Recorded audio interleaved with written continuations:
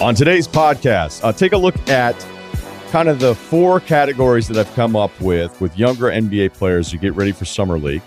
We will do some NFL camps have opened, bunch of questions with Kevin Clark, and we go abroad, bringing it back after Spot, another win by Verstappen and Red Bull. What is going on? Why is this team so dominant? And of course, life advice. It's the Ryan Russillo podcast presented by FanDuel. The road to the NBA Finals starts now, and FanDuel is the best place to get in on the action. Right now, you can check out the new and improved Quick Bets, which are back and better than ever for the NBA playoffs on FanDuel. Find what you're looking for faster and easier with more props right at your fingertips. You can check out live bets like 3-minute markets and exclusive live bets like quarter player props, player assist combos, and more. So download the app today and bet with FanDuel, official partner of the NBA. The Ringer is committed to responsible gaming, so please visit rg-help.com to learn more about the resources and helplines available and listen to the end of the episode for additional details. Must be 21 and older, 18 plus in DC, and present in select states. Gambling problem? Call 1-800-GAMBLER or visit rg-help.com. This episode is brought to you by Hotels.com. When I went on my last holiday to Cape Town, it was amazing. My friends were there, the weather was phenomenal, and most importantly, the food was fantastic. But one thing I struggled with was finding the right places to stay. You know, all I want is a great bed, a fantastic shower, and breakfast that doesn't end at 8 a.m. I'm on holiday, I'm still sleeping. I also like ease, and the Hotels.com app easily helps me to find a perfect hotel for every trip. Whether you're looking for a family-friendly getaway or a relaxing spa weekend, on the Hotels.com app, you can compare up to 5 hotels side by side. Now, why would you want to do that? So you can see prices, amenities, and star ratings. And best of all, you don't have to switch back and forth between options. See? Ease. So, start planning your next getaway and find your perfect somewhere in the Hotels.com app today. With Summer League upon us and the draft in the rearview mirror, which putting this whole town in my rearview, I wanted to talk about some of these guys, and not just the guys from this class, but the guys from previous classes. And essentially, like, as the draft, like I said, you know, we don't need to recap all that. It's in the past. But with the Summer League here, like even Brandon Miller, right, goes number 2. If you're really into it, like you can be really into the NBA, but you have to be into it in a whole different level to be like, all right, here we go, Salt Lake Summer Hoops. And then you go, Brandon Miller, oh, he, made some nice buckets. Man, he fouled a lot too. What does it mean? What's my rule with Summer League? I only let Summer League confirm my thoughts, good or bad. And if the performance disputes what I think about the player, I can just say, hey, it's Summer League, right? Completely inconsistent, but that's the game. So we know with the 3 guys at the top of this draft, right? Because it felt like it was the top 3, then who's in that next tier. History tells us what? Of the 3 guys that we think are special, we're in that first tier. And really, Wembanyama's in the first tier by himself, and then it's Scoot, and then it's Brandon Miller. But of those 3 guys, history tells us one's not going to be any good. I mean, all 3 might end up being terrific, right? But it's a bit like the quarterback stuff in the first round. You're like, oh, hey, these 5 guys that went in the top 14, 2 of them are definitely going to stink. Like they're going to be in another team going, all right system and all this stuff. We know all the hits. We play them over and over and over again. We keep doing it ourselves all the time. So I don't think it seems weird to go like, hey, remember when we thought Scoot Henderson was going to be good? Because the weird thing about some of these early games is you're watching and you're thinking, wait, that doesn't look right. I mean, you remember the Trae Young experience? Like people wondered if he'd make a team in Istanbul, right? And now he's one of the most prolific scorers in the league. But those Summer League games, you're like, what's going on here? And it's just a weird feeling because whether or not you're super into it or you pay attention to the draft or all that different kind of stuff, you're watching. And then when you see something that's completely different than what your expectations were of that player, you're like, wait, what's happening? And again, like to the beginning of this, sometimes it's real, sometimes it isn't. There's a lot of fake stuff that happens. I think Lauren Woods won Summer League MVP. I know he won it once. Did he win it twice? Anyway, no one cares. So keep it moving. So looking at the top 3 guys for this class, the other thing that we're going to find out, and maybe it's not that one of them ends up being terrible because it just seems weird to go like, imagine Brandon Miller just isn't good. That seems weird. That big, can shoot, move like that. That there's going to be somebody taking 6, 7, 8, 12 that we go, how did everybody miss on this guy? Well, welcome to the draft because it happens all the time and it will continue happening for however many years we're evaluating people and trying to predict how good they'll be at their jobs when it comes to sports. So I want to use the 19 draft class as a mini template here to then look at some more recent draft classes and a collection of players where I'm going to separate them into 4 categories. All right. One category is we're good. I like it. I'm not worried about it.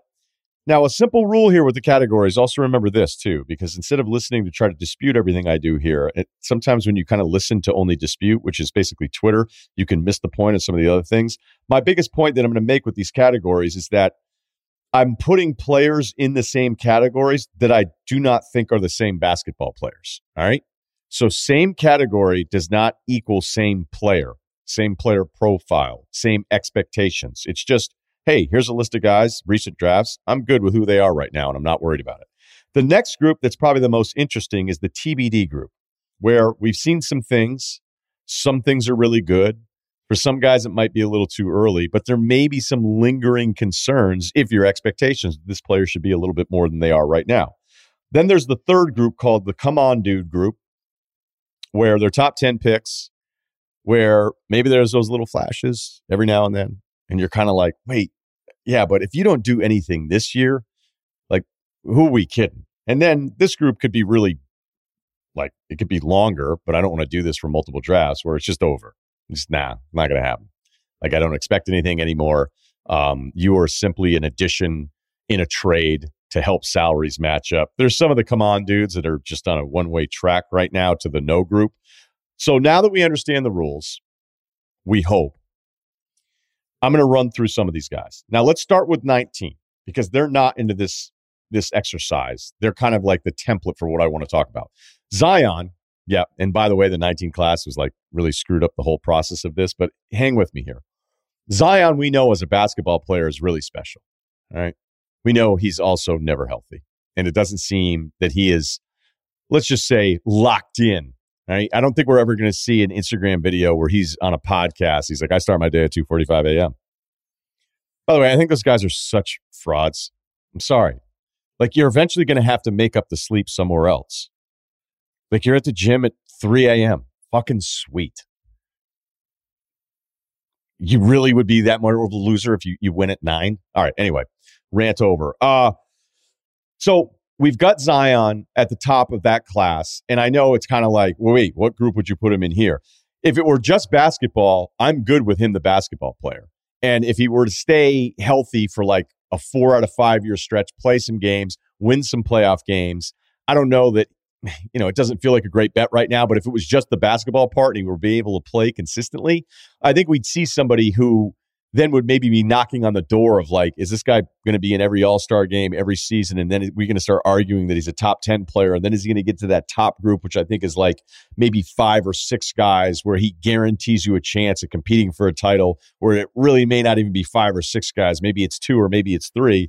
Look, I don't know if Zion can even get to that, but the fact that I'm still open to it because of how impressive I think he is just as a basketball player, I think it's still a fair thing to say about him. The problem is that once you get into that group, then when you don't win, then we get to dump all over you in a new way. And Ja actually is a perfect segue into that because the basketball part about Ja is what?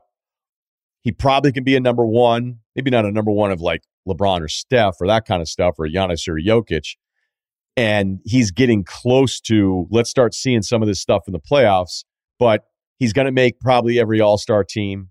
He's somebody that may flirt with the 4th or 5th votes in an MVP season. That kind of stuff. And just like Zion, if he were to have a really good statistical stretch, All-Star games, 5 years, get through all the bullshit, because I don't know that his non-basketball stuff's going to derail the basketball stuff the way it feels like Zion's potentially could. And I'm not talking about sex. I'm talking about his health.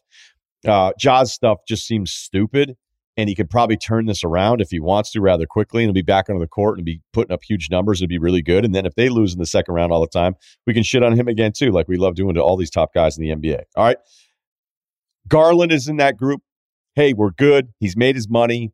He's not the same concern as those other 2 players. He may not be as good as those guys, but I really like him. All right. So that's kind of what we're working with here at the top end.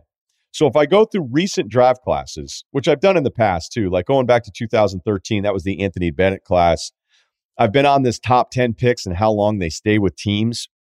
The average for the 2013 class was 4.5 years for the top 10 picks, how long they lasted. 2014 was 4.85 years. 2015 was 3.8 years. The Ben Simmons class in 16, that class is the worst of the four that I'm looking at here.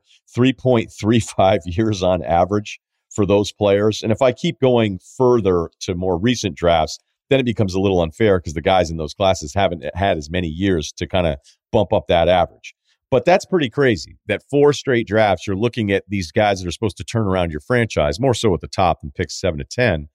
But the averages, they don't even last like 4 years, or after 4 years, they're not even on the team anymore. And a lot of times, too, they're in trades because they're considered still somewhat valuable, even if the reality is they're not going to be real players. All right, so let's go through the categories. Good, TBD, come on, dude, all set, which is like, nah, it's not going to happen. All right, the first guy is Anthony Edwards. I think he's the best player out of this list of guys that I'm going to go through here. I'm not concerned at all. I think he has a chance to be like really, really special. It's not going to happen anytime soon. You don't come into the league and like 3 or 4 years in, now you're helping your team win a championship. It just doesn't really happen. Maybe in olden days or a guy like LeBron. But even LeBron, it took a little while. So with him, I'm not remotely worried about any of it. Franz Wagner. Now you're saying, wait, you think Franz is as good as he is? You think Franz is better than all those other draft picks?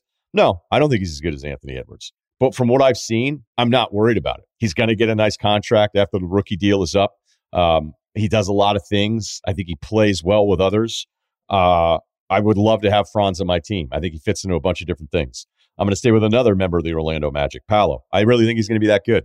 I know it's only a year in. It feels too soon. It'd be way too soon if he were bad for a year to go, hey, I'm off of him. But the positive of it, I feel really good about it. I don't know if he's going to be Anthony Edwards or any of that stuff, but the first year at least leads me to believe like the trajectory of what my expectations could be for him as a player, they seem to be right on schedule. And then Josh Giddey. Again, don't think Giddey's these guys, but from what I've seen from Giddey, how I think he fits in a bunch of different ways, the way he sees the game at such a young age, there's some other things that I wish were better, but I'm not going to put him in the TBD thing because I think we already see the foundation of what he's going to be as a player. Let's get to the TBDs because I think this is where it starts becoming mistake prone. LaMelo Ball. Now, something came up when LaMelo got his max extension and Halliburton got his. A bit of a rule break here because Halliburton wasn't technically a top 10 pick. But if you watch Halliburton, watch LaMelo, and I understand that some of you would do the same or things that are similar are the same, and it's one of my favorite things now. Like everything, like if you want to put together resumes and make it look like they're the same guy, you can do it. Hey, LaMelo's hurt. Oh, so's Halliburton. LaMelo hasn't done anything with his teams. Hey, the same thing with Halliburton. If you honestly watch a lot of basketball and you feel like LaMelo is the same person as Halliburton, then we just can't be friends. And that's fine. I don't want to be friends with you in the first place. That's why I think LaMelo, despite the great stuff that we see from him, and the injuries aren't entirely his fault. It's not like his injuries and missed games are the same concern that we've had with Zion, but he's missed a bunch. And I do think there's this high-end excitement that blinds some from the in-between plays where you're like, is he always locked into the winning part of this? Is his overall 35-plus minutes a night, is that always about winning basketball? And I'm not sure of the answer yet. And it may seem unfair to put him in this group, but the reason I have him there is because I think the way he's talked about that the expectations of what he could be are beyond the actual player, even though the numbers are really nice and the money's there for him, which makes sense because he's Charlotte's star, and that's why they did it. RJ Barrett, also TBD. He's getting real close to come on, dude.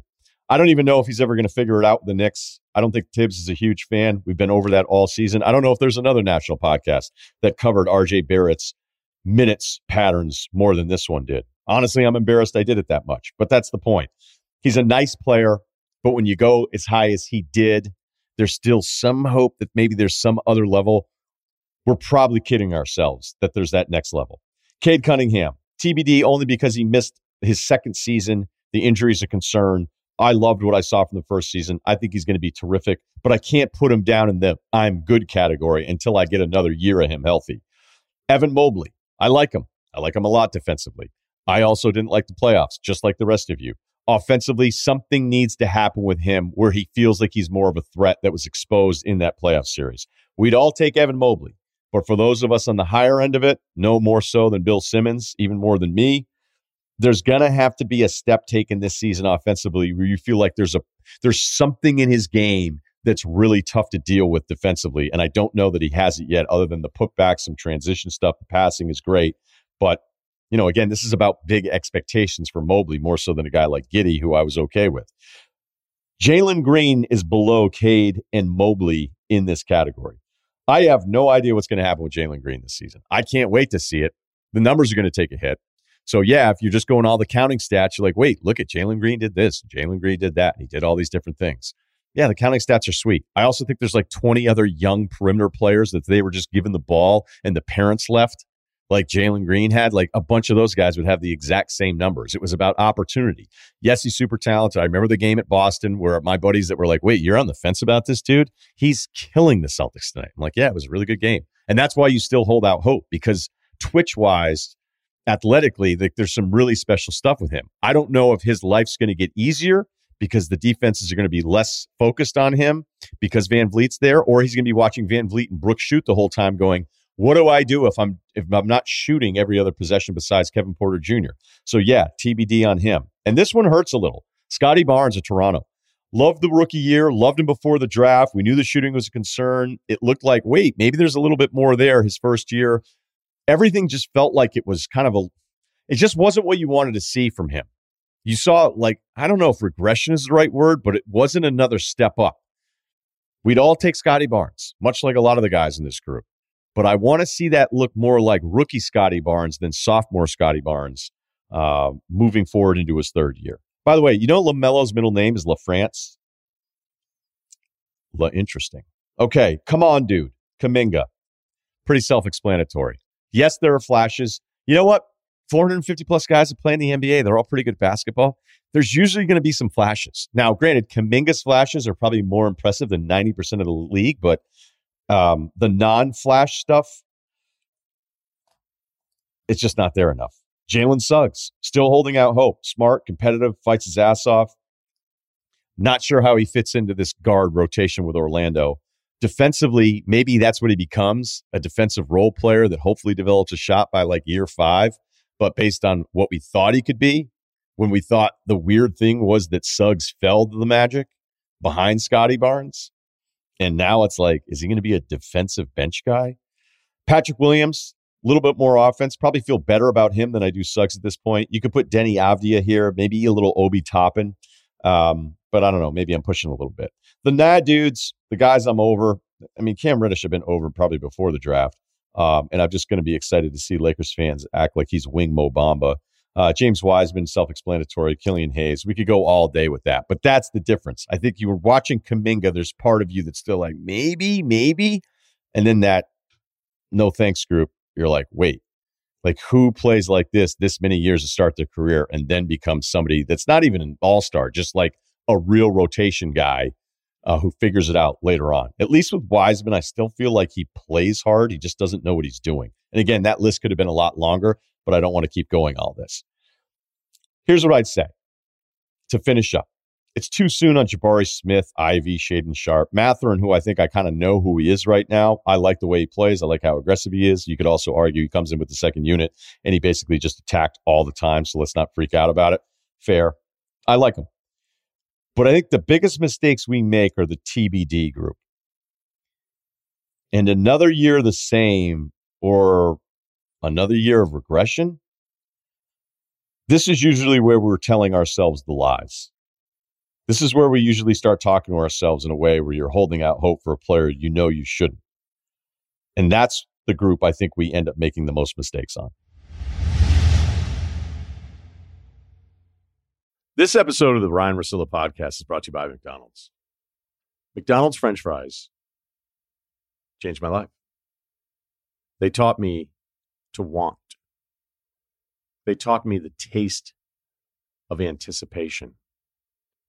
There's no wrong way to eat a French fry from McDonald's, unless you're eating my French fries. Get your favorite McDonald's fries today. This episode is brought to you by Hulu Plus Live TV. Looking for a better way to watch live TV? Stream your favorite sports and shows on over 95 live channels with Hulu Plus Live TV. Get access to Hulu's entire streaming library, Disney Plus and ESPN Plus, all in one plan. Start your free trial of Hulu Plus Live TV today. Live TV plan required. Restrictions apply. Access content from each service separately. Learn more at hulu.com. Kevin Clark joins us. Always excited to catch up with him. We will go abroad to update you on F1's season. But before we do that, let's talk some NFL storylines to get ready as camps open up.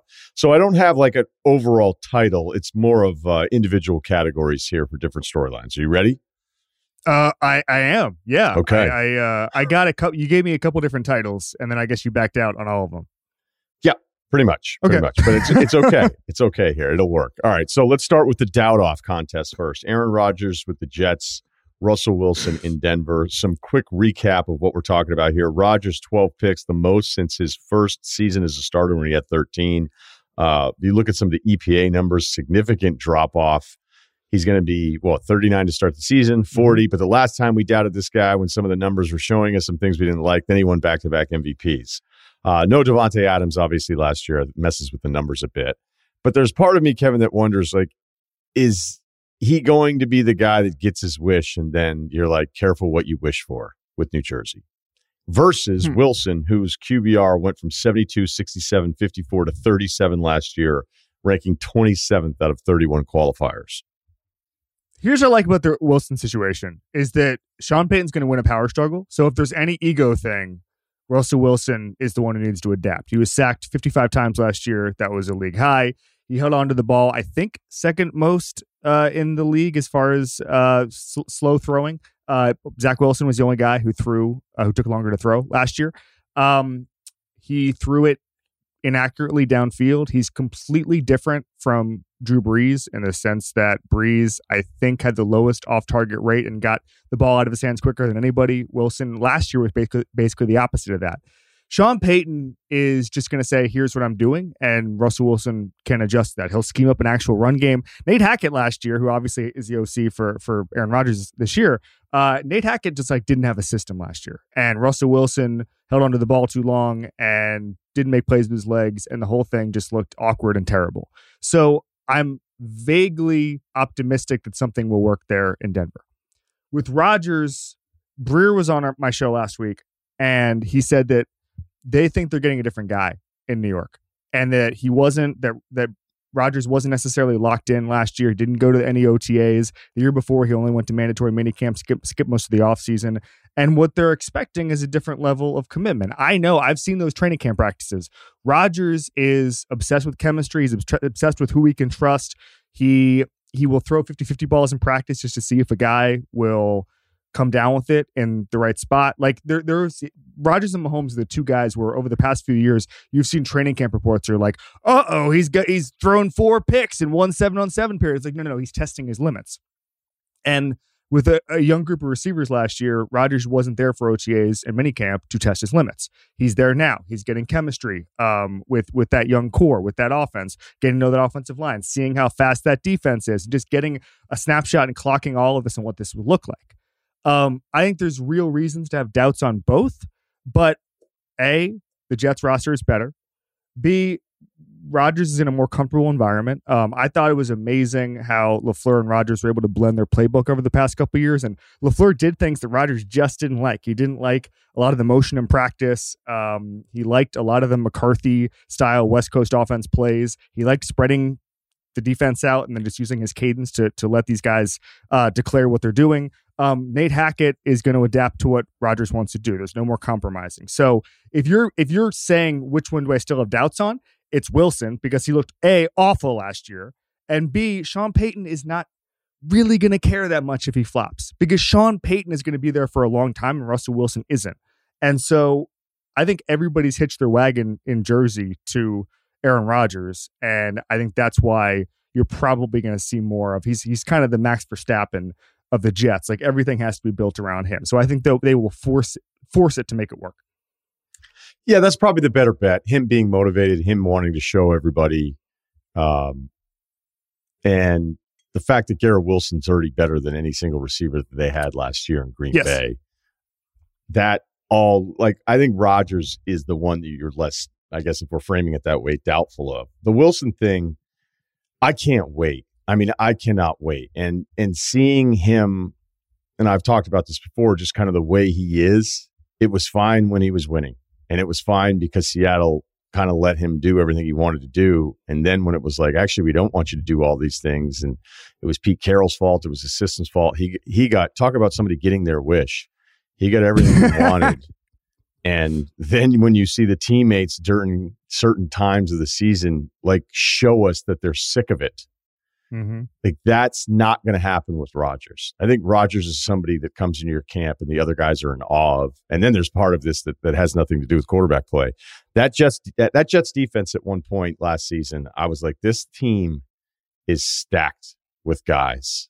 Like, I loved that defense. And as far as Denver, when I look at it, I just don't see a roster that, I wouldn't feel like it's a roster capable of carrying an average or below average Russell Wilson. It reminds me, frankly, a little bit of the Tampa Bay Brady situation, where he's going to a team with receiving help, certainly, and he's going to a team with a really fast defense that's young and has a nice core. And I think you're going to see at least some bump in not only engagement in the offseason, but just confidence, all of that stuff.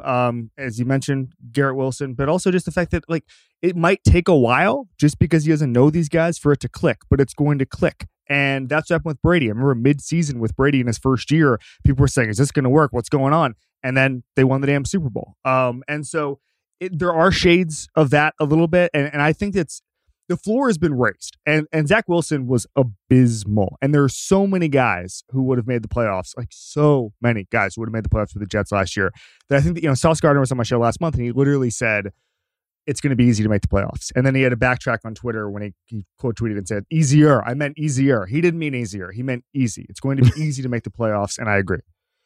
Okay. Here's a receiver question. Do you have more confidence in knowing where Stephon Diggs is or Brandon Cooks? So do you mean, like, are either of these, do I know where Brandon Cooks plays basketball? Is this a who he plays for thing? Who he play for thing? Yeah, I just think it's always great to update the audience on where Brandon Cooks is. Well, he plays for the Dallas Cowboys, which is smart, by the way, because I was reading some of the contract breakdowns the other day. Like, the Cowboys are about to become a very expensive roster when Diggs has to sign, Lamb has to sign, Micah Parsons has to sign, although maybe Micah could do some outside media work and maybe take a discount. But I think that there's going and getting Steph Gilmore, going and getting a guy like Brandon Cooks, like that helps. And I really like this Dallas roster. And if you're an NFC team, you should be accelerating your timeline. It's unfortunate they're not going to win the division because Philadelphia is there. But, like, I saw a thing the other day on PFF, they were ranking the rosters and they were like, the weakness is quarterback play. And it's like, that's awesome. That's awesome that Dak Prescott is your weakness, because let me tell you who has an actual weakness at quarterback. Tampa Bay, Arizona, Washington. Like, if Dak is your weakness, that's a really good thing. And so I really like the addition of Cooks. The Diggs thing, Josh Allen said it yesterday. He thinks it's been overblown. I think Sean McDermott's the guy who overblew that. He's the one that kind of blew the lid off of it. I don't think the media would have reacted if Sean McDermott hadn't told them how to react. So I think Josh was, I keep having to say this, but Josh was on my show a couple weeks ago, and he called Diggs the best receiver in football. I don't think that was a coincidence that he kind of went out of his way to mention that. And so I think everything's kind of going to be fine. I also think that they kind of know stacked roster, not a lot of cap flexibility. Like, at some point, I think everybody in Buffalo knows that they have to compete for a Super Bowl very, very, very quickly. And I think Diggs can get on the same page for 5 months. Because we're not quite sure. And I know, Alan, since the initial part of the report was that Diggs either left or was told to leave, which we apparently don't know the answer. We'll forget about the story probably pretty soon if Diggs is back and everything's working out. And then we'll forget it at another level. If he has a good season, you expect Buffalo to be good. I guess I'm not entirely surprised that one of the best receivers in the league had an issue with his team. I just think that's kind of the position. He was 5th in yards, 4th in catches, 3rd in touchdowns, 2nd in touchdowns when you take out Kelsey going by receivers. But no one was ever going to say, hey, this is actually a way bigger deal than you guys realize. Like, no one was ever going to say, I'm surprised people aren't paying more attention to this or talking about it even more, because I don't know. When you're a really important player, and it's kind of funny because you said something about Rodgers, how he's obsessed with chemistry. Well, it's like he wasn't last year and he knew he needed to be. Right. Especially with the turnover at receiver and the unknown. And he was like, "No, I'm good." Like he was way more about his own deal a year ago. When you're quarterback, I don't think you can do it. Receiver, you can probably get away with it. It probably isn't that big of a deal, but no one was ever going to tell us anything other than it's not a big deal. Early on in our relationship, yours and I's, I saw something kind of professionally fucked up, and I was telling you about it, and you were like, I worked in local radio for years, and you just kind of learned to just keep it moving and ignore it, and because you've seen things in local radio that are so fucked up that nothing could ever come close to it. You said that to me, and I learned that, and that was a very valuable lesson.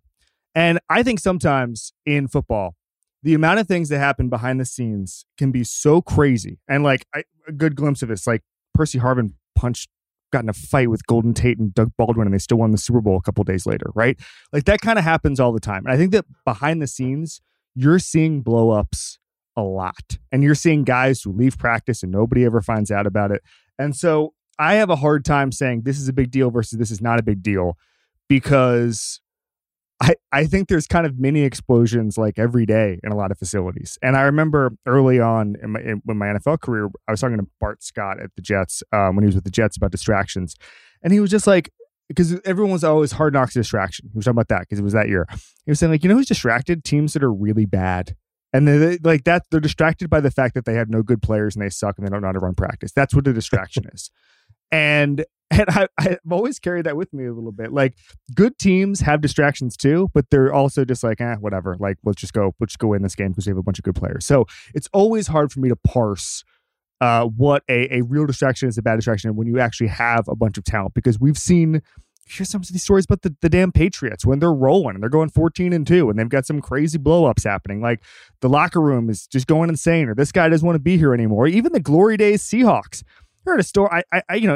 I've heard stories about one guy in the Legion of Boom gets a contract, other guy just bails for a day because he's pissed off, something like that. I've heard those stories a bunch. And that's not just Seahawks specifically, that's just good teams. However wild you think NFL locker rooms are, they're wilder. And that's always, when I hear stories like this, I'm always like, I don't know how worried I should be. I like that answer. Okay, NFL versus NBA drama, which is more fun? In the NBA, you can be a Hall of Famer, be like, yeah, I want out. Yeah, but you signed an extension. Yeah, I want out. It's 4 years left on the deal, like one of the highest salaries in the league. Yeah, I want out. And I want to be traded for Tyler Hero and a first-round pick in 2029. And everybody on NBA Twitter goes, you got to do it. The NFL. So I don't know if that's more fun or maybe a happy ending. Cincinnati brings in Orlando Brown. They're moving Jonah Williams from left tackle to right tackle. He demands a trade. Since he says no, the most recent Jonah Williams quote I saw, it was a combination of a bunch of things, but to sum it up, it's, quote, "I'm stoked." I just love if the NBA were to be like, no.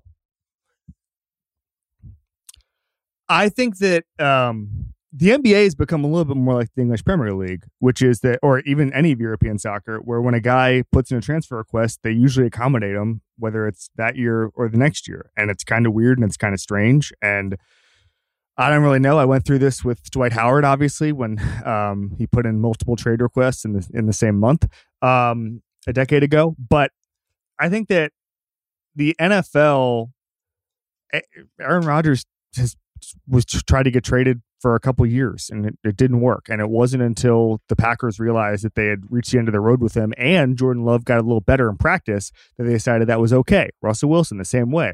I said this after the Russell Wilson trade because I said, Broncos fans kind of killed me after the Russell Wilson trade. I said, I just don't think you improved your team very much. I didn't, especially certainly looking at that division. And what I said was, I don't think a quarterback a team wanted to keep has ever been traded in the NFL. I don't think it's ever happened. And I said that after the Wilson thing and people killed me, but like, find me the one, because I think the Packers were kind of done with Rodgers. I think the Seahawks were kind of done with Wilson. I just don't think it's ever happened. If Joe Burrow tomorrow says, I never want to play for Cincinnati again, which he will not do. If Justin Herbert says that, then we can find out and we can test those limits. But I think that NFL teams are really good at only getting rid of the guys they want to get rid of. Okay, nothing to add to that.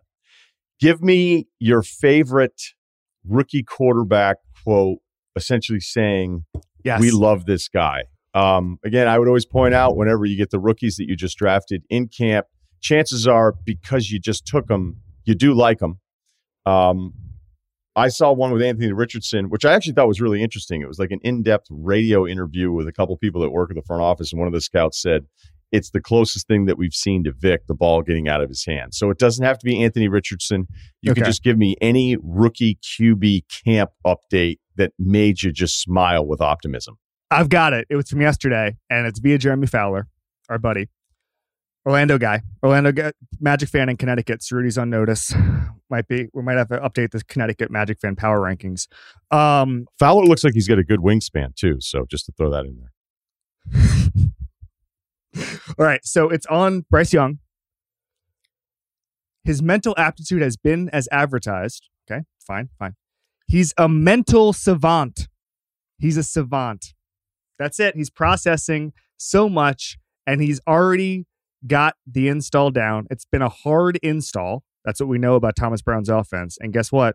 It's just not a problem. They're taking everything and throwing it at Bryce Young, and he's just eating it all up because he's a savant. Rank real quick for me: savant, student of the game, cerebral. Oh, so I think savant is number one with a bullet there. Student of the game, I feel like, is a bit of a loaded compliment. I'd say it's someone who like maybe studies hard, but maybe, they're just trying. And then cerebral, I think cerebral can often mean just like quiet, he's a cerebral type of leader. He's not going to be too flashy. And so I think savant indicates that you're a plus, as they say in baseball scouting. That's one of your tools. I agree on savant. I think that's the best. I don't think there's anything above savant for quarterbacks. Oppenheimer. No, Oppenheimer. I think you have to do the thing. So I love the Bengals coaching staff, and there's no but. And the thing they do, especially Brian Callahan, their offensive coordinator, who was with Peyton Manning in Denver, is they do the I'm not comparing Joe to Peyton. I'm not, but. And then they compare him to Peyton Manning. So I think that the biggest compliment is you can't compare anyone to Brady or Manning. You can't do it. But what you can do is you can preface it by saying, I'm not comparing the two, and then compare them. That I think is above savant. Because that's Peyton Manning mode means you're the coach. And that's also what the Bengals want to go with Joe Burrow, and they keep talking about it. I love Florio stuff. Mid-season form already. We talked about gambling. A player essentially saying, as players kept getting busted for this, why can't we have something where the players are allowed to bet on their team to win? Florio basically said, why not carve out an exception? Let guys make a money line wager on their team to win. Pete Rose style. Mm-hmm. Your thoughts? Okay, so boxers do this. They're known for doing that. The boxers bet on themselves. I don't think so. And so here's the problem. I remember watching early 2000s ESPN documentaries were about all sorts of weird stuff, like Sports Century type stuff. And I was a big Sports Century guy growing up. And love Sports Century. Yeah, great. And so I remember watching, I think it was a Sports Century, maybe it's something else, on Pete Rose. They're saying like the problem that you get into that is if you bet on your team 16 times in a season and don't bet in the 17th game, and the guy who takes your bets is like, hang on, why didn't Steve bet for his team this time? This isn't good. And there's implications there. There's also obviously the gambling debt issue. What happens if you go under? What happens? I mean, like, Calvin Ridley was betting on the Jaguars in parlays, the Urban Meyer Jaguars. Like,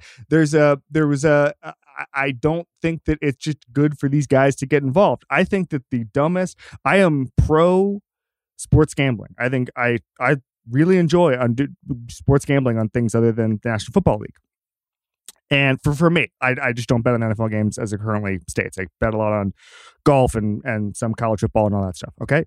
But this idea that any of these guys are absolved because the NFL runs gambling ads is one of the dumbest ideas I've ever heard. The natural extension is that any league sponsor can be used at any time. That if Josh McDaniels is just drinking a beer on the sidelines, that's okay because they also run Coors Light commercials, or that the U.S. military ads. You can just call in some drone strikes in the middle of this thing. Like, where does that end? Like, I just don't understand. There's different rules for players and consumers. Is that so strange to everybody? You think you use that drone strike analogy again this year? I mean, we'll see where the year takes us. Look,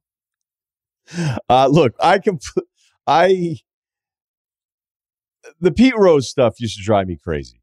Okay, because anybody that's ever known anybody that really likes to gamble, okay, they would sell a kid for a winner.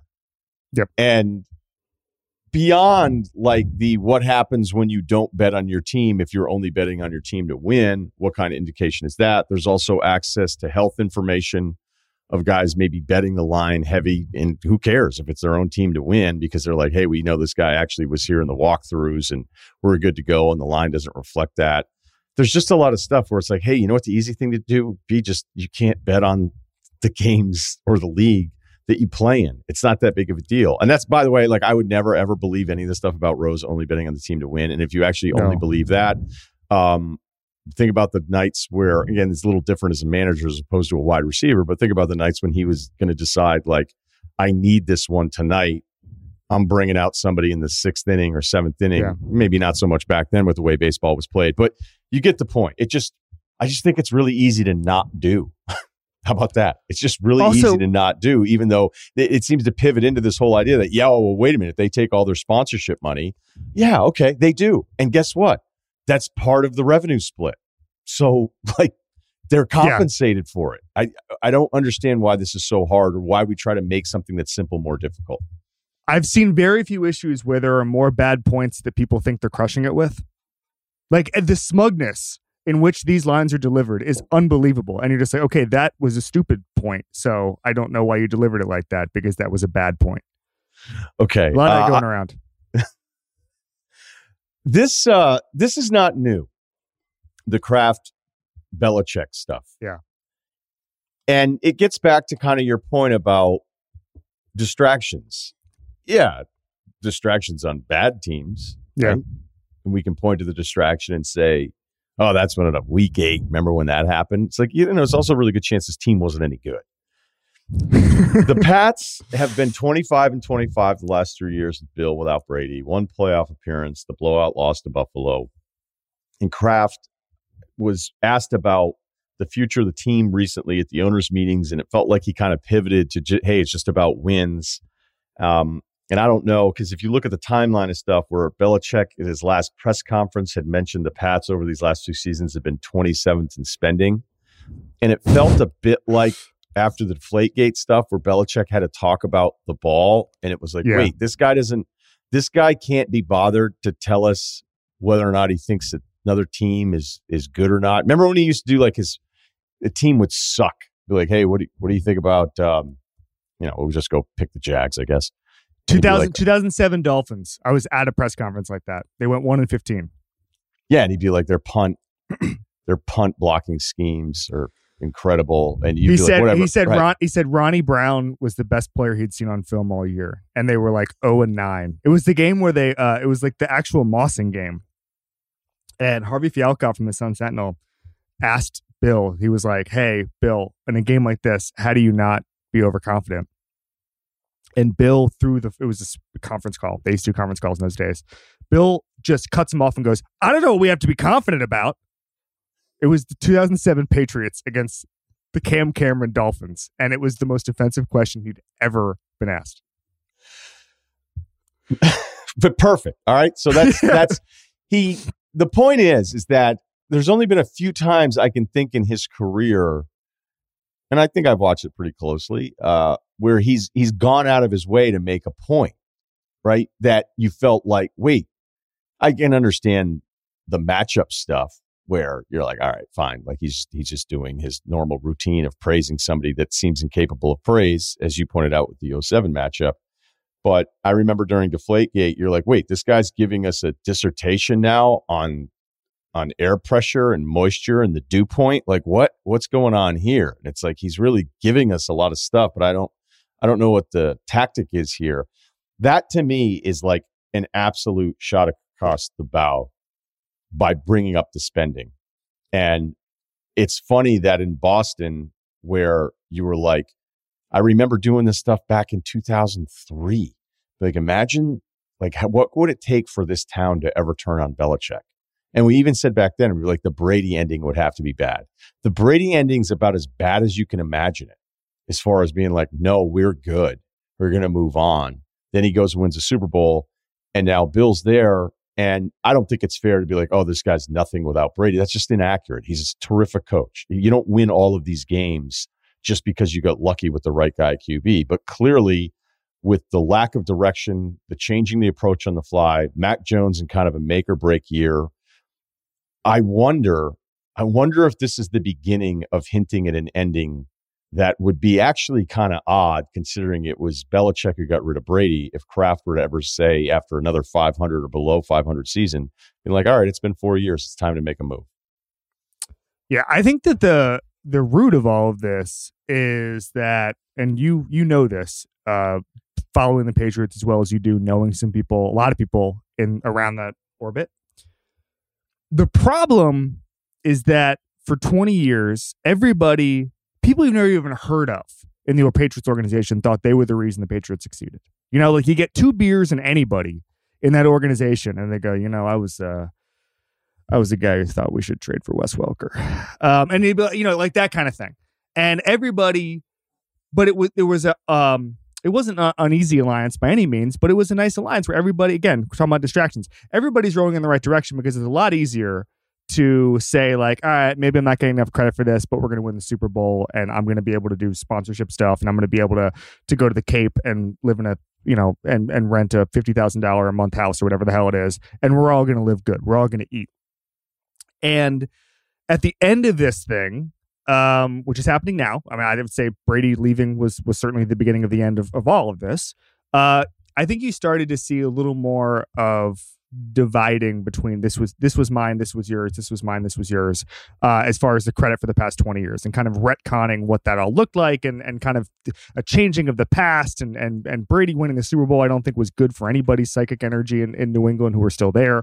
And so I think that Kraft is probably growing impatient with the fact that the Bill Belichick did not have Tom Brady anymore, and seems to be a little bit out of answers. The Cam Newton thing didn't work. I certainly staked my claim in the Cam Newton thing having worked. Didn't work. I was wrong. Belichick was even wronger, because he's the guy that actually gave him a bunch of money.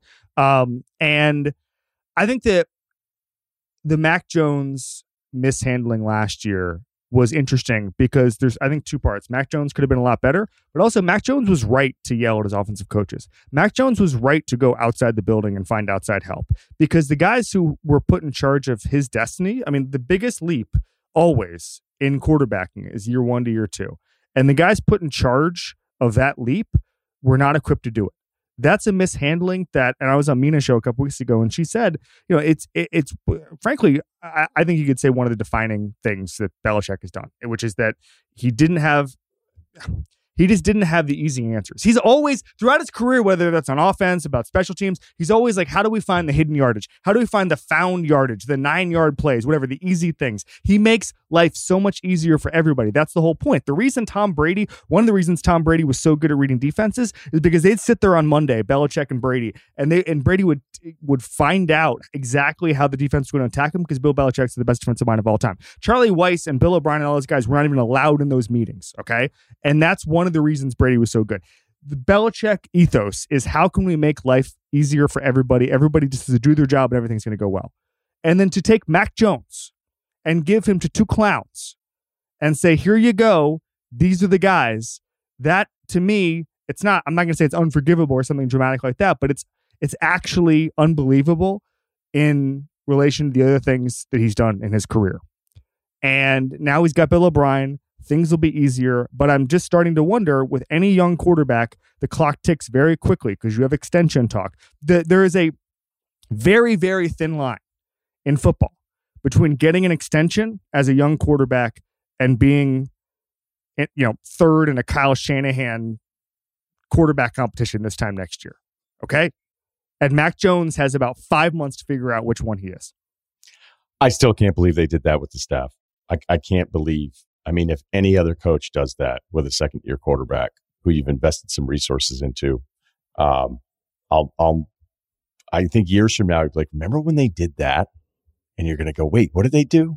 And you may not care if you're from any other fan base, which I wouldn't blame you, but it's just crazy that somebody who's so good at having everybody being like, hey, this is the approach, this is what we're going to do, and the familiarity with other coaches, I don't know.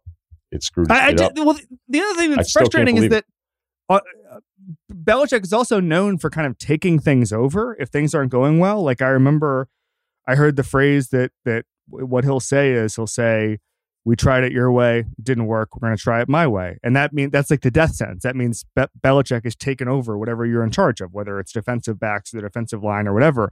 Like, if you're Bill Belichick, and I don't know how much involvement he had, like, I'd rather be coached by Bill Belichick on the offensive side of the ball, which he has experience on, than Joe Judge and Matt Patricia.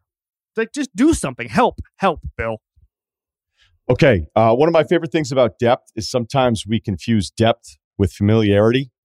We're like, man, look at how deep this team is. And be like, are they deep, or do we just have an easier time of naming the guys? Odell, Rashad Bateman, Zay Flowers, who I'll admit I did love out of the draft. Those are your starting wide receivers for Lamar Jackson in Baltimore.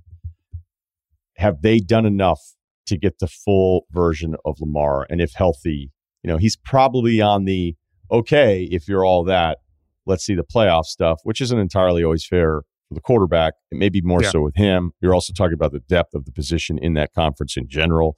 There's probably going to be a really good team that's like the fourth best team in this conference. But I know the headlines are there. I know the excitement is there for all the stuff they've put in. I mean, Duvernay's, I think, their fourth receiver. Aguilar's on the squad as well. I mean, there's just a lot of names there that we're familiar with. But how good is the group? I think it's really good when you include Tom Monken, the new offensive coordinator, because we're going to see more space. In reading some of the tape studies, the problem with Greg Roman is he gave a lot of these guys freedom on option routes, and they'd all get bunched up together, and that was a huge problem. You're not going to have to worry about that with Todd Monken. Even though he runs a lot of bunch formations, he finds space, he spreads guys out. We're now doing this thing. Tom Monken said that Lamar is going to run less. I will always sell that. I will always sell a guy changing his identity mid-career, because you want to fit some sort of offense. And you want to take less unnecessary hits, but taking hits is part of what Lamar is going to do. That's the thing that Josh Allen has talked about, where Josh Allen's always going to have to take hits throughout his career. Brandon Beane wants him to stop trying to truck Kyle Van Noy for no reason, like he tried to do in Miami a couple of years ago. So I don't think he's going to run significantly less. Remember when, you may not remember this, it might just be a stupid college football thing I remember.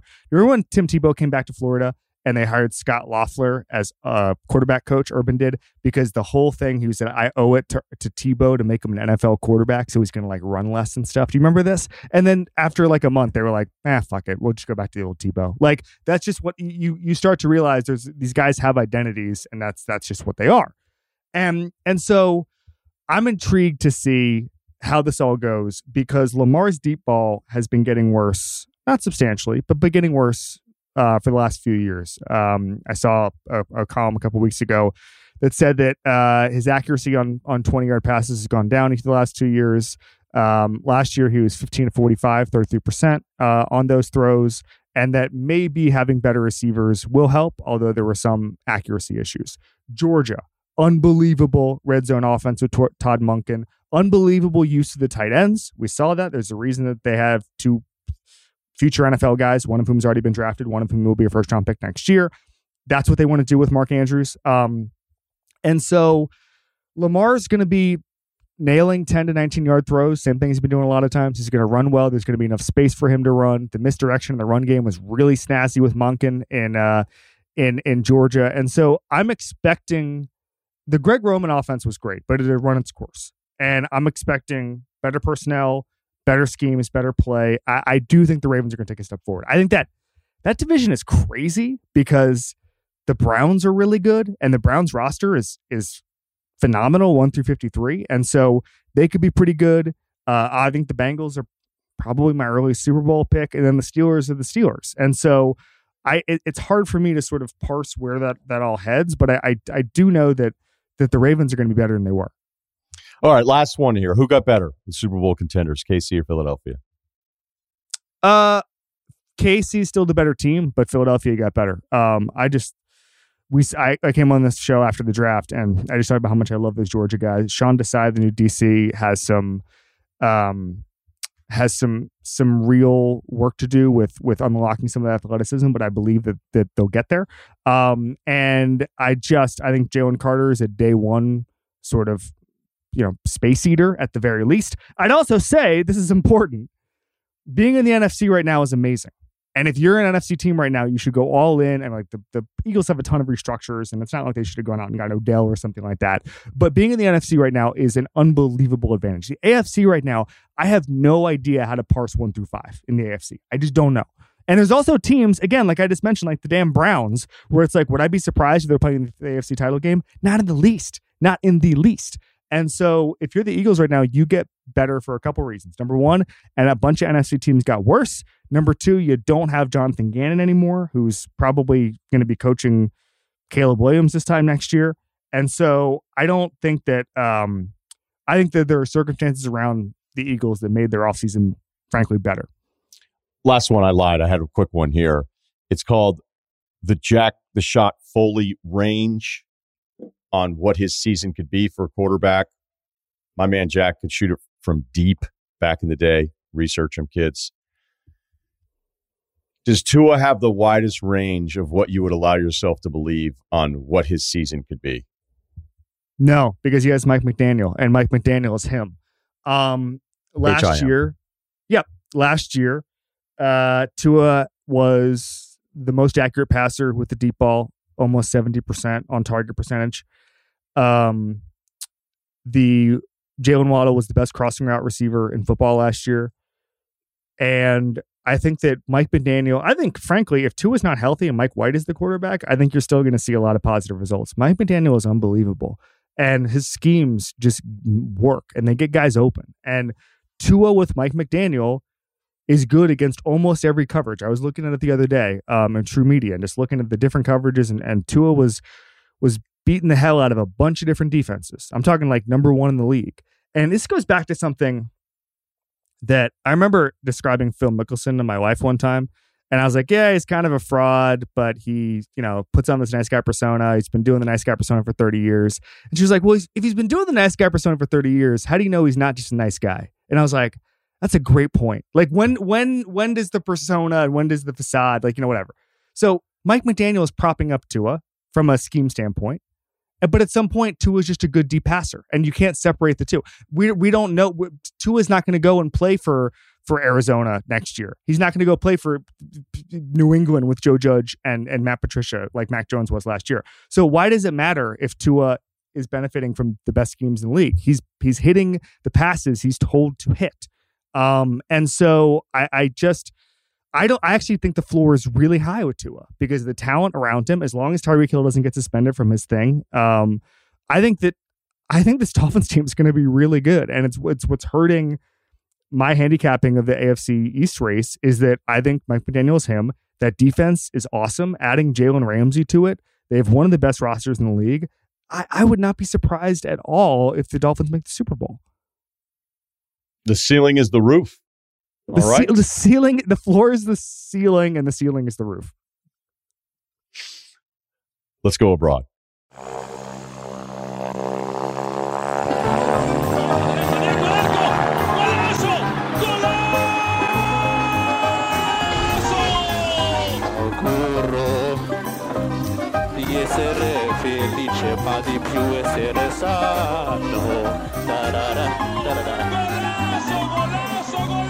Continued economic responsibility demands restraint in government expenditure, and last year we achieved the largest ever recorded reduction in the budget deficit, $1.5 billion. All right, let's go abroad. The F1 season, Max Verstappen, 7 wins, 2 seconds. He's led 419 laps. Number 2 in led laps is his teammate Sergio Perez with 113. Red Bull's 199 points ahead of Mercedes in the Constructors' Championship.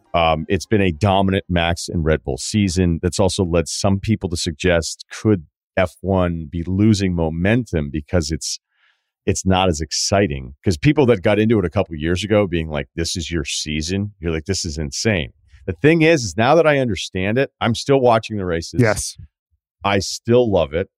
I guess I'm enjoying the domination. I kind of regret getting into it right as Max became the guy, because in the beginning you felt like you were rooting for him against Hamilton and them taking over Mercedes.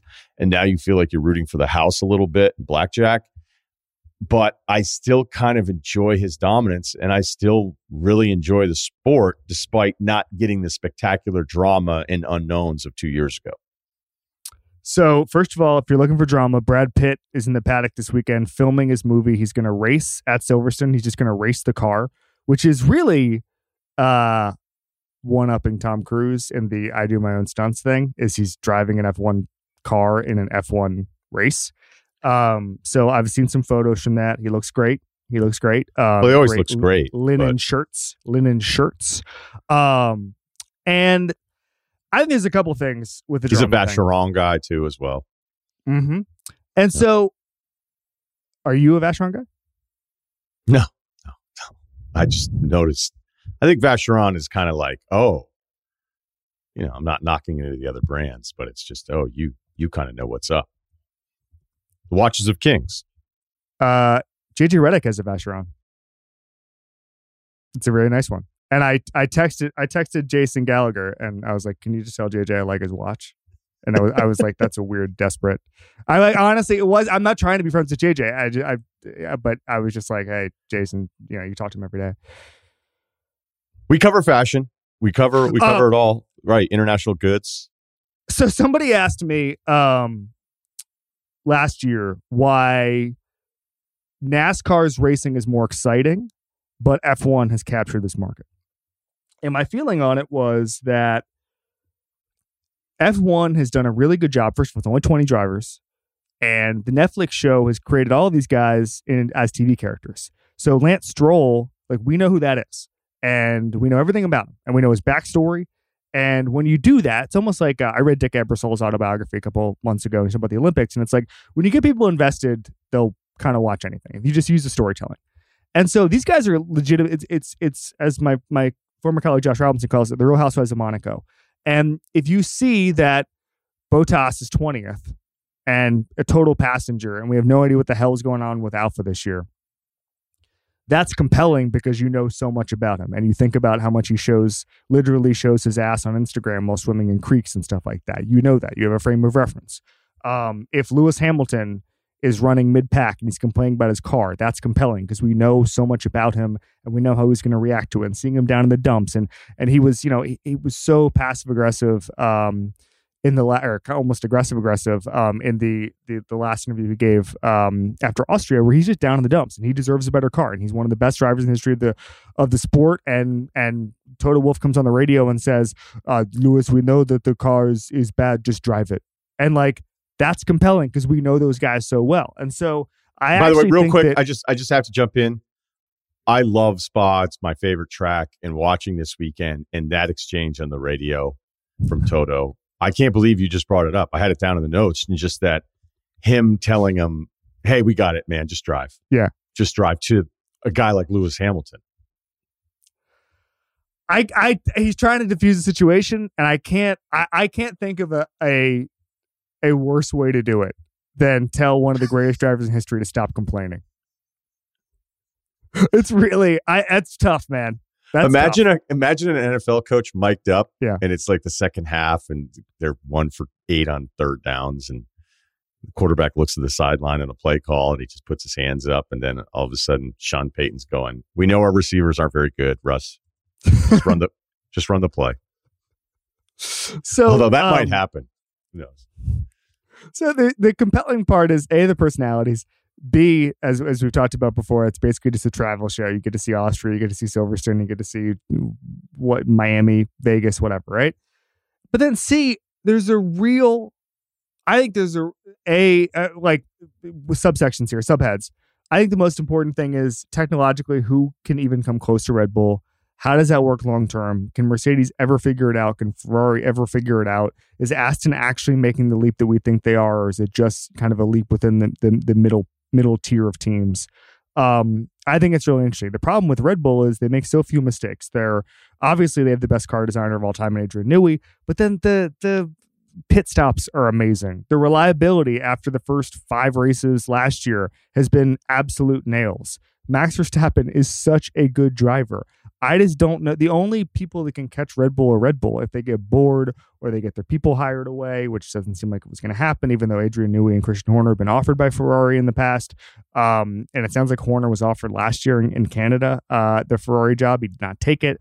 And so Verstappen has hinted a little bit, and maybe he's not long for the F1 world. Maybe he wants to dip at some point. But I just think that they're just going to keep dominating until someone takes a huge leap. There's a cost cap now, where essentially you cannot spend your way to fix the problems, which I think is going to help Red Bull, because someone can't say, screw it, we're going to invest $100 million extra in this and R&D and wind tunnel, whatever, and we're going to make it. So I don't know where this goes, but I'm still like you. Spanners, who appears on our Sunday shows, says he thinks the American interest has maintained. He thinks it's actually the European interest that has dipped. So maybe you and I are the only real F1 fans.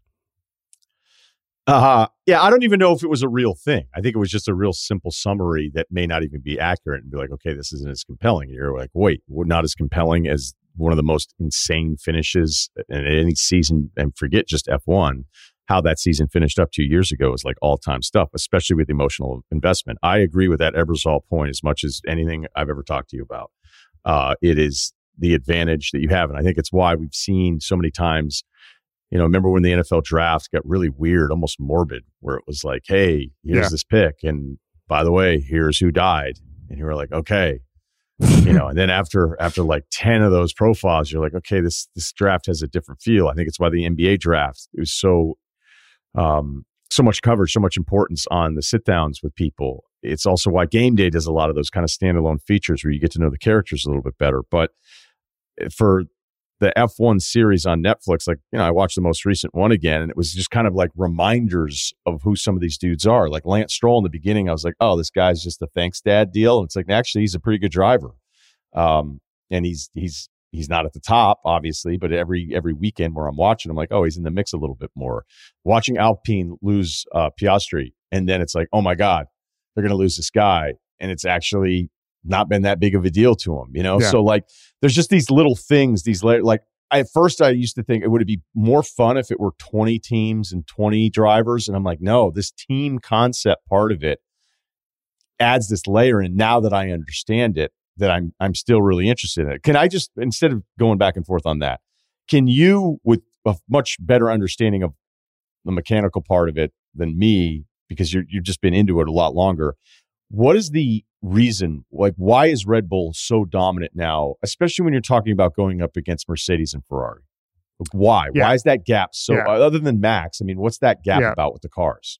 So they have more straight line speed relative to anybody in the history of F1. If you listen to the F1 beat writers, a lot of that's engine power. A lot of that is just little small things. The rear wing, for instance, the shape of it, it's more rounded. And the way that Adrian Newey understands kind of ground effect and how to use the floor better than anybody in the history of car racing, frankly. And so that's why they have better grip on the corners, all of these things. And so it's a million little things, but it comes down to a mixture of car design, aerodynamics. One of the best quotes I've ever heard is about Adrian Newey from Christian Horner. And he says that Adrian Newey is the only person in the world who can see air. And what he means by that is like he can watch a car go through and see exactly or imagine exactly how the air is flowing over the car as it goes, and then make little aerodynamic changes from there. And that's all F1 racing is. Once you have the power and all that stuff, is understanding how the air flows through it. And that was the whole debate about having side pods or not having side pods, or how the front should look, or whatever, where the battery should be if there's a regulation change or whatever. The whole thing comes down to, so a couple weeks ago, I don't know if you saw it, the floors were exposed in Monaco. And that's a huge, huge, huge thing, because if you can see the floor, you can start to rip teams off. And the reason the floors were exposed was because in Monaco, you have to use a crane to get the cars out because there's not a lot of space. And what a lot of the tech dorks were saying was, actually, Red Bull's floor is so complex that even knowing it is not going to help you, because you're not going to know how everything works together.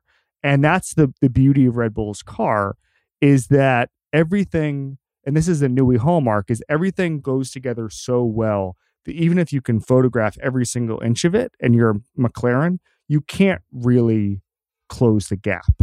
Newey is the reason that they're so good.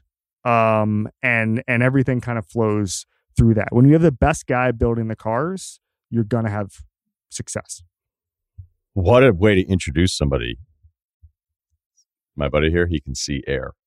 He can see air. Well, it's been dominant. I still enjoy the hell out of it. And for F1 fans and football fans, tell them where they can find you. Slow News Day is the football podcast, pro and college. We just had George Kittle, Josh Allen, Albert Breer, Lindsey Jones over the past couple weeks. Going back, we had Sauce Gardner, Von Miller, bunch of fellas. It's been really, really fun. Great off season. Ringer F1 show will be back on Sunday. Spanners and I will recap Silverstone. Meg Schuster, our normal third, is on vacation in Canada, which you might have some thoughts about.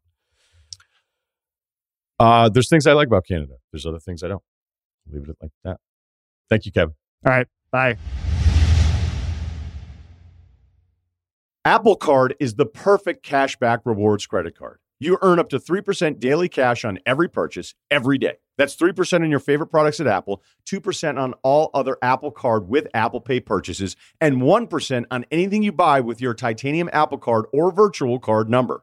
Visit apple.co/card calculator to see how much you can earn.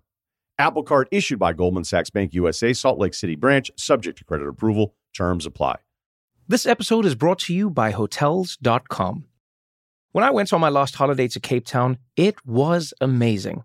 My friends were there, the weather was phenomenal, and most importantly, the food was fantastic. But one thing I struggled with was finding the right places to stay. You know, all I want is a great bed, a fantastic shower, and breakfast that doesn't end at 8 a.m. I'm on holiday, I'm still sleeping. I also like ease, and the Hotels.com app easily helps me to find a perfect hotel for every trip. Whether you're looking for a family-friendly getaway or a relaxing spa weekend, on the Hotels.com app, you can compare up to 5 hotels side by side. Now, why would you want to do that? So you can see prices, amenities, and star ratings. And best of all, you don't have to switch back and forth between options. See? Ease. So, start planning your next getaway and find your perfect somewhere in the Hotels.com app today. You want details? Fine. I drive a Ferrari, 355 Cabriolet. What's up? I have a ridiculous house in the South Fork. I have every toy you can possibly imagine. And best of all, kids, I am liquid. So, now you know what's possible. Let me tell you what's required. Life advice is lifeadvicerr@gmail.com. We also want to announce we have something that we're launching here on the podcast, and that is Friday feedback. We're going to do it maybe once or twice in the summer, and then maybe, I don't know, maybe it'll be a part of, I don't know how we're going to do it. It was something we were thinking about doing as like a standalone thing once a month, Cerruti. I believe that was the original idea. So non-life advice questions, just trying to keep the community going. Here's an example, right? It wasn't a life advice. It was Rosillo, been with you since the SVP days. Great pod. I recently discovered an egregious error I made. All along, I thought life advice was with Kyle Brandt. Okay. Wonder what, like, how did he find out it wasn't Kyle Brandt? This whole time, he's like, man, Kyle Brandt's edgy. This isn't the guy I see on Good Morning Football. Let the guy at NFL Network, huh? Yeah. Yeah, this guy might want to be on GMA one day. He just talked about how he used to sell knives in high school. He's selling cigarettes in college. That's pretty great. This guy goes to this dive bar a lot. He seems to keep his shit together, though. That's an early call on NFL Network. Yeah, I'm pretty sure he's got kids, but what's going on? You get married again? To me, they sound very similar. My mind was blown when I realized it wasn't. Yeah, that would blow. My mind's blown, and I don't even know you. And I knew it was nephew Kyle the whole time. Yeah, look, you don't think Kyle Brandt might want to talk a little bit more? Yeah, exactly. He's just like, just laying out. He has a passion for editing podcasts. All right. So that's not a life advice email, but that could be Friday feedback. So it's fridayfeedbackrr@gmail.com. Just, we'll see where it goes. We just get a lot of emails that are sent to life advice that'll Kyle will be like, hey, do you want to take a look at this one? And I just don't want to derail what we're doing at the end, but we can maybe derail it with something entirely new, maybe a standalone thing. I don't know. So I think everybody understands. We'll see where it takes us. Just right. let it kind of evolve into whatever it evolves into. We're going to be throwing a third, podcast up there come football season. So, I'm sure there's room. Yeah. It might suck. Might suck, and it'll be entertaining. Totally could suck. Could be really mean. And I could leave being sad. But, could be worse take all over again, where we just abandoned it 2 months in. Yeah. Well, worst take is not a bad idea. We shouldn't have had a podium. We should have just brought him up and then argued. We tried to structure it too much, and then you went on maternity leave, and that you were sort of the backbone of that, like keeping us, like being in charge of it. So I'm not against bringing it back because people send us stuff all the time. I don't think we know how to structure it yet, though. Like, should we pick a monthly winner? At some point, you confused me too because you were like talking about Orlovsky's candy stuff, and I was like, wait, so what's the threshold here? Because I got thoughts on a lot of things that wouldn't be necessarily considered sports takes, and you were like, yeah, fuck it, do whatever you want, and then you left. So, all right, that's on me. I'll own that one. I did leave, but I could have done a better job in your absence, by the way. So this isn't a blame Cerruti. We also had a couple fire breathers, like right off the start. I mean, we had the Gilbert Arenas one, and then we had Bart Scott, and it was just Perkins like nothing's ever gonna beat Bart Scott saying that the Chiefs are gonna finish last in the AFC East. So okay, I guess you ruined the game. Fun, thanks, Bart. That was pretty bad. Perk saying that 80% of the voters are white. Not great. Not great. They didn't give a fuck. They're like you're booked all day tomorrow. Yeah. Hey, we're gonna issue a correction, but he's back. He's back, man, in a big way. I mean, actually, I wasn't even offended by that one as much as I was that he said, "How come we give Westbrook shit about stat padding? We don't do it for Jokic." We're like, I don't know, because one guy's way fucking better. Do we start there? It just blows my mind when somebody actually played in the league. Like you got a uniform and played in these actual fucking games. And you don't go like, yeah, that's different. I don't know. I would agree. So worst take is back. Nice. It's back. Worst take is back. Yeah, I look. Fall 2023. Yeah, it's back. It's back. All right, good. Executive meeting there. Okay, here we go. Life advice, rr@gmail.com. Golf trip ultimatum. 30 years old, 5'10", 250. I'm fat. I know. Player comp, a poor man's Raymond Felton. I think you just picked a thick guy. Yeah, he did. There is something, though, about like guys that are overweight that you play in pickup that are just nasty. I love those guys. Those are like my favorite guys. You know what I'm talking about? You guys are like all silent.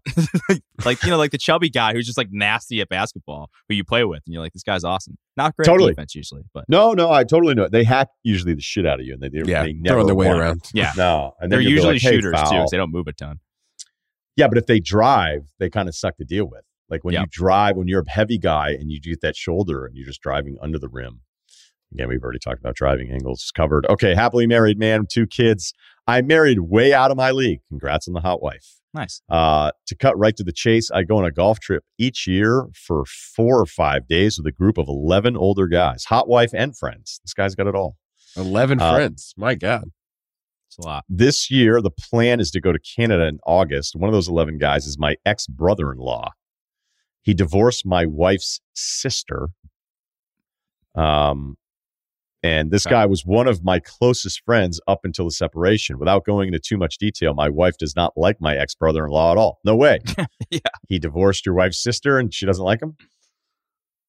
Do you know how much of a disaster the immediate sibling has to be for the sibling to take the ex-husband or wife's side? Right. Like there's plenty of ex-wives or ex-brother and sister-in-laws, I guess is the better way to put it together. But there's where that person was clearly right the entire time, but the bloodline part of it, they're just like, look, I just can't take your side. I can't take your side. So not rare. I do have an acquaintance. I do have an acquaintance where someone cheated on the spouse. They got divorced, and their family is like mad at their own son. Like they don't like they like her. You really fucked this one up, man. And it's actually kind of awesome. Like it's kind of awesome because he's reminded all the time about how much he fucked up. Well, hopefully they're all perfect. All right. So he was one of my closest friends until the separation. Doesn't like him. However, she knows how much these golf trips mean to me, so she gave me the okay to go on this trip. Unfortunately, since getting the nod from her, I've done a few things that jeopardize the golf trip. The night before Easter Sunday, I went to my ex-brother-in-law's house for poker night. I did this without telling my wife. Bad decision. She obviously found out, was furious. A month or so later, I had text exchange with the ex-brother-in-law. In this exchange, we joked about me getting a divorce so I could golf as much as he does. She read the text exchange. No. In her words, she thinks that she's a joke to me and she feels betrayed. She also thinks I would rather be with the boys than a family man. There's some other things involved with the trip that she doesn't like: gambling, drinking. I mean, dude, you're not going to fucking Deadwood. I mean, come on. She's now so completely against me going on this trip. She wants me to cancel everything that I've booked: airfare, hotel, tea times. It will likely cost me about $600 to cancel the trip. I got to be honest with you, $600 for airfare, hotel, and tea times. Like, maybe it's the group rate. I don't know. Take your spot. Yeah. Yeah, it sounds like a great deal. Yeah. Should we forward this to other listeners? The boys have given me until the 21st of July to come to a final decision, and they have adequate time to find a replacement. So they have adequate time to find a replacement. Dude, we'll find like 10 guys today. Do I risk it all to go on a 4-day golf trip, or do I cancel? Is there any other potential solution to this issue? I obviously want to go on this trip, but I would like to stay married in the process. It sounds like you're fucked, to be honest with you. If your wife, like, you screwed it up if you already had the green light, but you know, we're only reading an email here. You know your wife. And my guess is she's probably a little tough to deal with. That text is a joke. All right.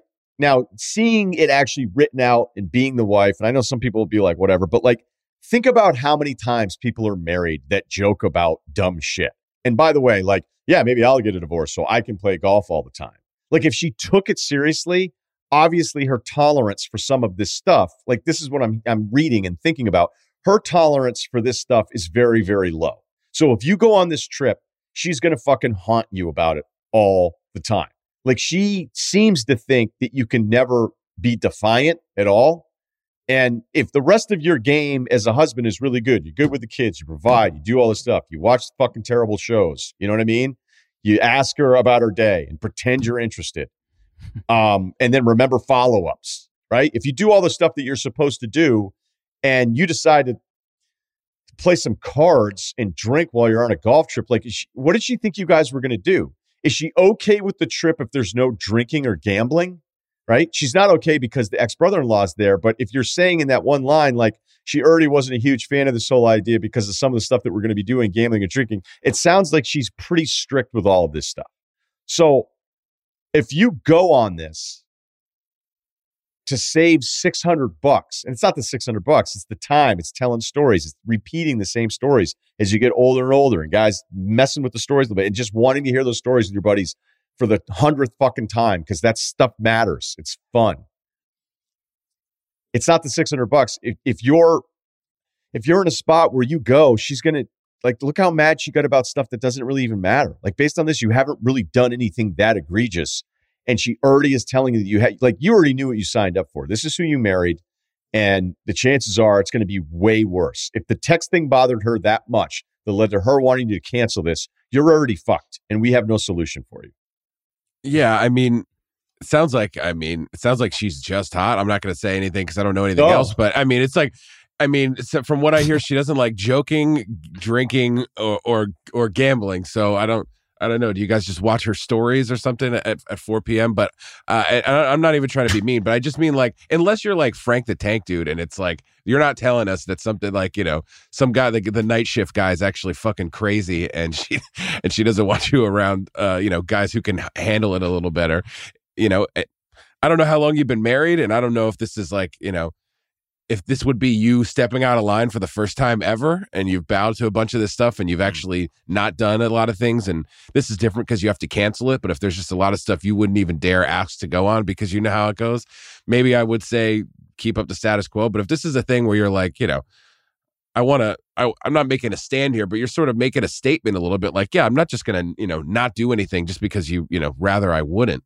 So, I guess it's weird because of the brother thing, but my parents were close with people, and they like, the guy messed up, did something that is pretty naughty. They're not together anymore. But my dad's like, hey, he's still my friend. I'll take him, and you take the wife, and that's who you guys will hang out with. We won't bring them together. But it's accepted that, even though the group is pretty mad at this guy for, screwing this whole thing up, it's still like, he's still a person. Like you still got to have that conversation where it's like, I can't not ever see him again or something like that. You just maybe have to have the conversation of like, yeah, this is separate now, and I'll keep it separate. I'm not going to, I don't know. There's a couple things here, but I guess just how is your relationship with this thing been? Is this first day in jail, and you're going to you got to make a statement that, you're not going to be walked all over, or have you just been getting walked all over for years? And this would be like way out of left field if you were like, nah, actually I'm going to go on this. So there's a lot of questions that I don't think can be answered right now.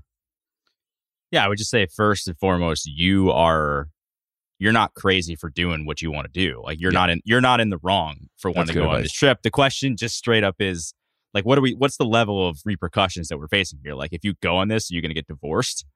Like if you go on this, is she not going to talk to you for a while? Like what is the ultimate end game here? Like is she just kind of like a lot of bark and no bite on these situations? And if that's so, and you really want to go, then all right, maybe I think you probably go, and then you just put up with it for the couple weeks that she's mad, and then move on. But yeah, like if it's like grounds for the relationship is ending, then obviously that's probably not the road you want to go down, or maybe it is, depending on what your happiness level is. I don't really know. I'm just trying to think of to put myself in his position, and I've said this before. Like I definitely hit the jackpot. Have a cool wife. Lets me do a lot of not lets me do a lot of stuff, but like she just doesn't really care. Yeah, she's all right. I can attest. She was cool. Thanks. She was really nice. I think she's pretty cool. And but if I was like hanging out and texting her sister's husband, so that would be my brother-in-law, but just for the context, I don't think she'd be pumped about it. But I don't think she would also be like, no, you can't go to this thing with like 10 other guys. It's not like it's just you two hanging out. There's 10 other guys there. Were you guys tight though for like, I don't know how many years, 5 years? Were you guys like tight and you're like, I can't believe this guy gets to be in the family? So, yeah, like exactly. So it's like, it's tough to cut that person out of your life. I know you're supposed to be mad. I mean, like if it was like, and I know this is probably shitty to say, but it's the truth. Like if it was my sister's husband, yeah, fuck that guy. But it's a little bit different if it's not, you're the blood kind of situation there. So maybe I'm being a dick there, but I think it is different. It's not different to your wife, obviously, but I know at the end of the day, it's like, what are the repercussions? That's what I would say. Like, is this a grounds for a relationship ender? And that's probably your answer. I mean, there's one other play where, all right, you go 36 and you get to put your foot down and establish that you're not just going to get to tell me what you want me to do all the time. That's what I was asking. Like, have you ever been in this situation before? Or would this be the first time? And she's just like, actually, I want a divorce. like for 9 years, I've been, had the leash pretty tight. And now you think this is different? That's why I'm asking, like, how new is this type of situation? Right. I mean, Rudy had texted one of his buddies, was like, sometimes I wish I was divorced so I could play more FIFA. And if your wife read it, she'd probably feel sorry for you more than she'd be upset. My buddies openly talk about that in front of other significant others. Like, man, we did this wrong. We could just rent a house, all live together in Maine, playing video games, living off the land. Yeah, like, and none of them. By the way, married women do it too. Yeah. Okay, everybody who's married, I don't have to be married to understand this. Like, you fantasize about shit is never going to happen. Mm-hmm. You don't even fantasize as if you're putting it on a pedal. Like I'm putting it on a pedestal. You're not sitting there going, oh, I aspire to be this thing I'm daydreaming about. It's just the reality of the shit that we think about that sometimes we don't say out loud. But I don't know. It sounds like she thinks she's going to be able to tell you can't do it. The other part that's kind of fucked is like, hey, he's one of the other 10. Mm-hmm. That's 10 of my other friends. You knew I was planning this trip. You know it's something that's really important to me. I would never tell you can't go and do something like this. Yes, guys are going to drink and gamble. Give me a break. Like, we're playing cards. We're not, I'm not putting the deed down on a fucking game of Pharaoh here. Okay. Yeah, play the sympathy card. Like, I need this. I need this for like this. I get one or a couple of these a year. Like, I need this. For my interesting. Maybe be like, I need a little supportive. Maybe like, hey, can you be supportive of me? Interesting. Yeah. Like, you know what? I'll shun him the whole trip, honey. I'll send you updates. Will someone indicate my ex-brother-in-law that he's being shunned?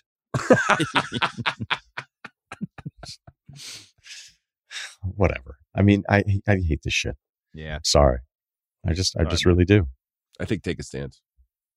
Okay. Here we go. 36, 6'2", names have been changed, but there's enough detail that it doesn't matter.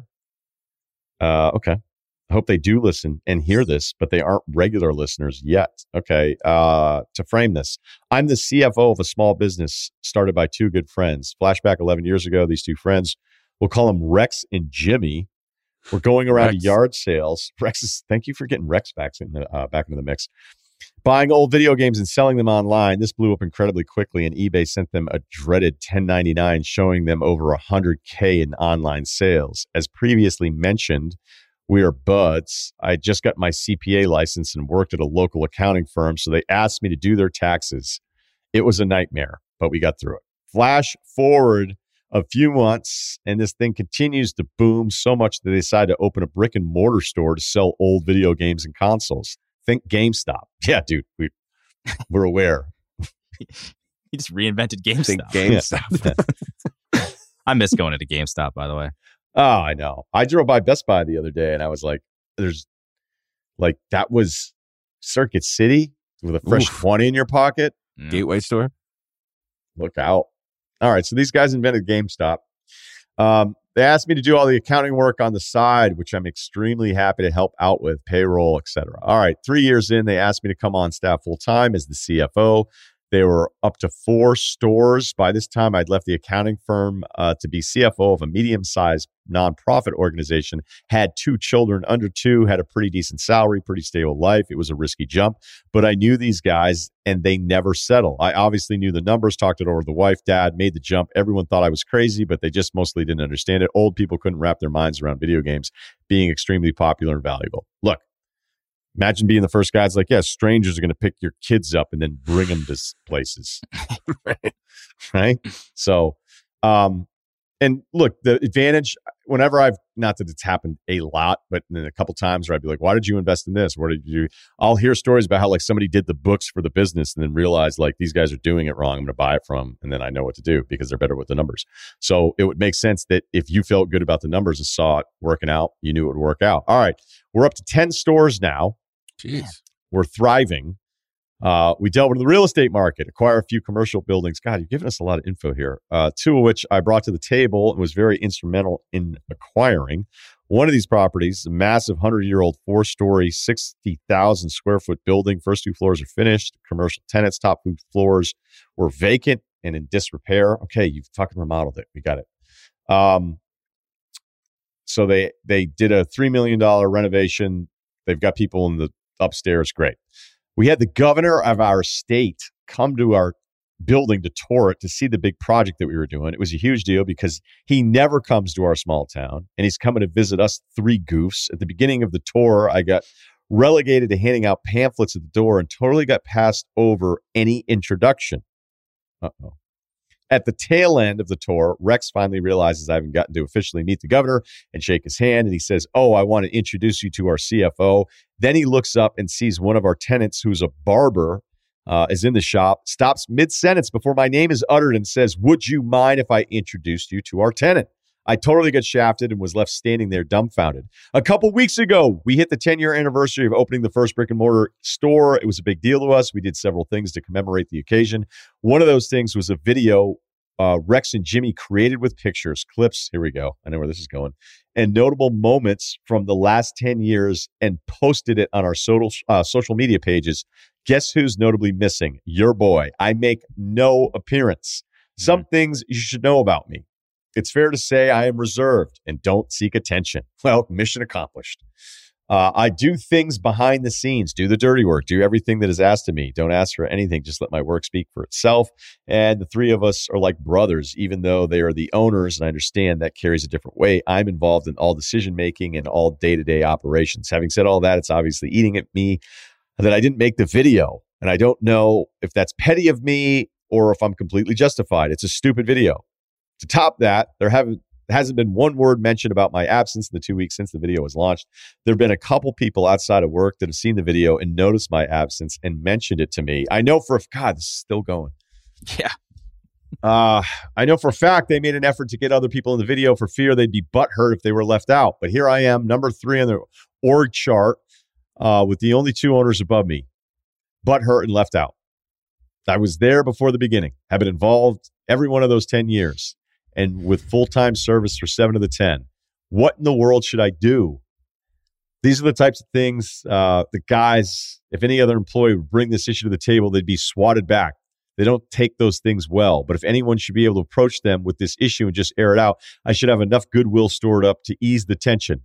But would that forever change the dynamic of our relationship? I don't know what to do. I'm vital to the operation. It's starting to feel invisible when things get public. Again, I'm not the type that needs or seeks public attention. It sounds like you need some attention. But it's also nice to be acknowledged and recognized and get your fair share of attention when the moment arises. Instead, I just get totally left out of everything, and it seems to be happening more frequently. I don't think it's intentional. Anyway, what should I do? All right. Okay. Here's the first question I'd ask. So you got a bunch of stores now. How much stuff do you think you're going to be in? Like the governor showed up, you got blown off. Sounds unfortunate. You weren't in the video. Okay. What's the other stuff you're going to be left out of? Potentially nothing, right? Like what's the next big reveal? Is it going to be another place where you cut a ribbon or ceremonial shovel in the ground? Are you not going to be in that picture? Remember this, owners will always think about the fact that they started it, even if you've been the number 3 guy from the very beginning. They don't look at you as an equal to them. They don't. And if you started the company and it was your idea and you were first money in, whoever was after you will forever be after you. And I know some people say, oh, that's not the way I do it. That's not. Okay, cool. Congrats to you for thinking about everybody's feelings. But in the real world, all my experiences are like, you can do a million things, but if you're not the number 1, you're never really going to be seen as an equal to that person, despite how important it is. It seems all the work that you've done for these guys. All right. The other problem with this, well, there's a couple things. You admitted yourself, you're kind of reserved. So it sounds like these guys might be taking you for granted a little bit, right? You're the CPA. You're the guy that hangs in the back, that you've never been forward facing. So even though you would like just some acknowledgement, which is totally realistic, I don't think that's being petty. I think it's being very honest. And I think it's cool that you can work yourself through these thoughts. Like, since you've gotten none, it's probably why you've gotten none, right? The third part is, and I can speak from experience here, right when I was making my decision to leave ESPN, and it was a Wednesday. So on like a Monday, I went in, it was after the show, we threw some numbers around. I was like, I just don't think it's working out. And they were like, we're not going to pay you more. And I was like, yeah, no, I get it. I was like, I think I'm out. And then that Wednesday, there was like an all hands talent meeting.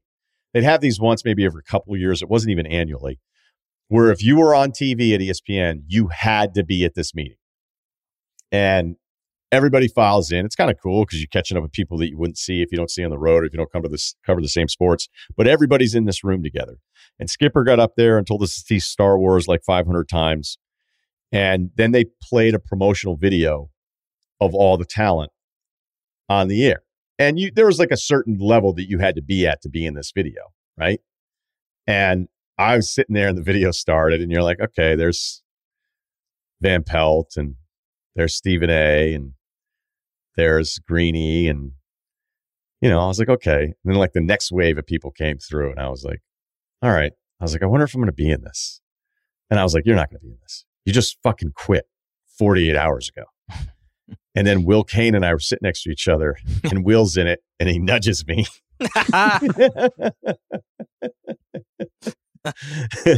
And then there was a couple people where I was like, oh, okay. Like, yeah, I'm not in this. And then Will looks, he's like, you weren't in it. And I was like, I know, I wasn't in it. And every fucking person in that room is keeping track of who's in it and who isn't. And most of the people in that room, no offense, you didn't deserve to be on the video. Okay. I, in my head, am going like, if things worked out here better and I hadn't quit 48 hours ago, like maybe I should be in the video. Especially 15, if that guy's in it. Right. 15. Yeah. There's a couple people like, well, if that person's on it, then I should be in it. Right? Come on. Right. Okay. All right. I'm above that. 15 hours a week live. And Will goes, if you hadn't quit, you think you'd be in the video? And I was like, one of the reasons I'm quitting is I knew I wouldn't be in that video. And we start dying laughing. You know what would have been a terrible look? Let's say I hadn't quit and still had I had a year left on the deal. Imagine if there was no change in the lineup and that was why I ended up leaving, because the Stephen A part of it. But if I had gone into the principal's office that next morning and was like, hey, not a big deal, but totally don't care. Totally don't care. Haven't been thinking about it all night. And was actually going to grab a smoothie even before I came over here. But just a little disappointed I wasn't in the video. Mike Golick Jr. was in it.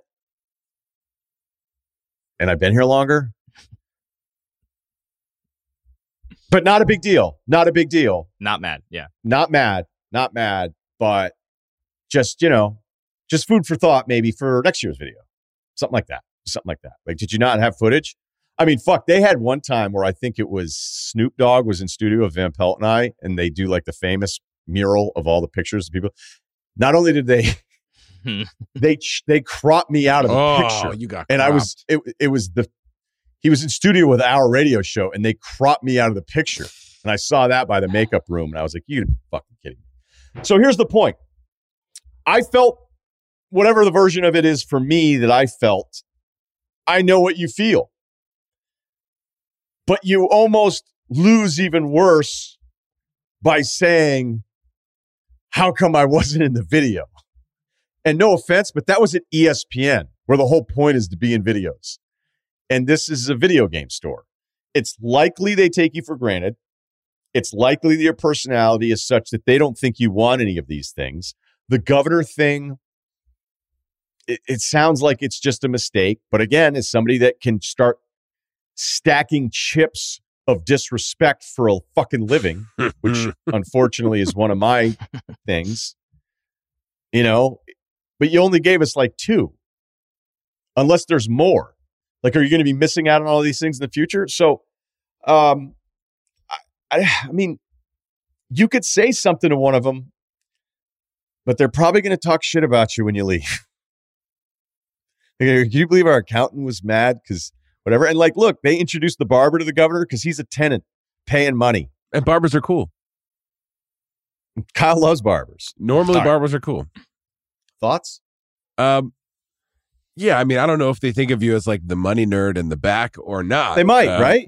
They might. I don't know what kind of dudes they are, but it also kind of sounds like the guy who didn't join any clubs in high school and wasn't on any teams and then is looking at the collage of pictures in the back of the book, in the yearbook, and it's like, where am I? It's like, well, I don't think you really did anything outside of going to class. And, there aren't people taking photos of the classrooms. There's people taking, photos of the fucking chess club and the AV club and the football team. And so if you're not doing anything notable, maybe you're not notable camera wise, then maybe you're not going to be in these certain things. And like you said, you're like, this stuff, it's kind of silly when you say it out loud that I'm upset about it. You already know it's uncool. And then as soon as you say it, you're going to feel even more uncool and probably you're not going to like that you have said it, even though it's a feeling that you have inside. if you zoom out and you get not emotion about it, it would sound like what Ryan just said was just like, oh, cool, you weren't in the picture, man. So even though, you feel it in your stomach and maybe you're upset about it, once you say it, you know what I mean? You've now said it. So I would not say it. What you could do is just be like, hey man, been here for a while. I just, we've been expanding. I just want to kind of get more in the mix. I don't know if we're, dinners or something, or if there's something, I just feel like, I just had sort of an epiphany. I just feel like, I want to be more facing or outward facing or whatever. Like you could do something like that. Definitely don't bring up this, that you're not in the video. And I would leave that whole governor thing alone. Nobody even remembers that shit. I can guarantee nobody remembers that you didn't get to shake his hand when you were in line. But yeah, you could just be like, I've just been like reinventing my, my work life or whatever. It's sort of like when Cerruti became my manager, he was just like, hey, I noticed that you don't really hang out with a lot of people here. Like maybe you should try to do that. And I have, and I actually did do that. Haven't showed up in any more photos on the company website or anything, but I've noticed a difference. I have noticed a difference. So you could just say it, you could just say that I've had a bit of a epiphany or a change in course, and I just want to get kind of more in the mix, man. You could just say that. Maybe that's enough. Definitely don't bring up that you're feeling slighted though. I just kind of think, unfortunately, I'm sorry. Can I follow up on something? No, go ahead. Yeah. Cerruti, you pitched to Kyle that maybe he could be a little bit more social with his coworkers. Well, no, this is what happened. I think one of the early, I think you're cool with me sharing this, Kyle, but like one of the early conversations we had was just, there are a lot of people that had left the Ringer, right? And a lot of them were Kyle's friends, and they didn't add any, Yeah, and he was just kind of. It's like Tommy Alter, kind of, but like Mark Titus, Tate Frazier, Jade Cunningham, and it was Tate's just sort of like, now, so great. Tate is back. But I wasn't counting on that, so I was just like, yeah, I had like 5 guys, and 5 felt good, and then there was none. He was like, hey, so I noticed you didn't add any guys. So what are you thinking? So I've reaped some benefits. I feel like I'm not talking to strangers now at work, but I don't know. Yeah, I it is what it is. Like I remember you were like, yeah, there's some new people here that I think I like. And he's like, I like Waz. Waz is a cool dude. I'd hang out with Waz. And I'm like, yeah, like just talk to him. Like talk to these people. It's fine. I'm not trying to be like a guidance counselor here, but it is sometimes it's hard to make friends. A little bit. Yeah, but. Yeah, so I think we got Kyle on the right track. But no, now Kyle... Was that... Wait, though, but like the dynamic of now Cerruti being Kyle's manager, which I'm not sure the listeners truly understand, that you were like, maybe you could say hi to some of the people. Yes. I don't think it was like that, though, Kyle. I think you came to me... You had expressed to me that you felt a little isolated. Oh, you know what Ringer. It was? I wasn't like, hey, Kyle, like you need to be more of a team player. It wasn't me that trying wasn't to be that big at all. manager. Was there a party that you weren't invited to? No, it wasn't that at all. I never went to any of those drinks when they're like, hey, we're all going to this brewery down the street from the fucking office. And I'd be like, yeah, I'm definitely not going to that. But wow, that was Frolic, a hard sell. But Frolic is up this way. So if you're coming back to Hollywood. But it was just like, you know what it is? We have these new, Spotify's got this pretty in-depth like development thing at the end of the year. And there's like 4 categories. And by the time you get to the 4th category, it's like, oh God, I'm just really going to say all this stuff again. But the last one is like behavior. And it wasn't like, and it's not like, oh, have you been behaving yourself? It was just like, how do you act? And I was just like, I'm not really, we've hired a bunch of new people in the last couple of years plus COVID. And I don't really think I know anybody. And I think I'm actually all right with that. And Steve was like, well, maybe you should change that. I was like, yeah, I love that it's a take home. How are you behaving?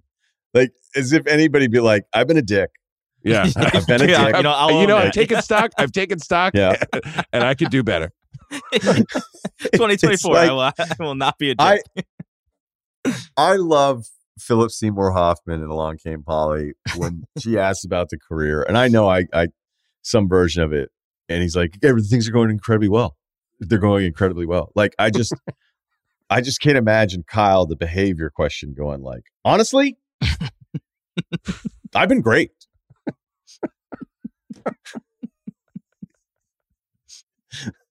I like everything I've done. I like not wearing shorts in the office anymore. Really tighten it up.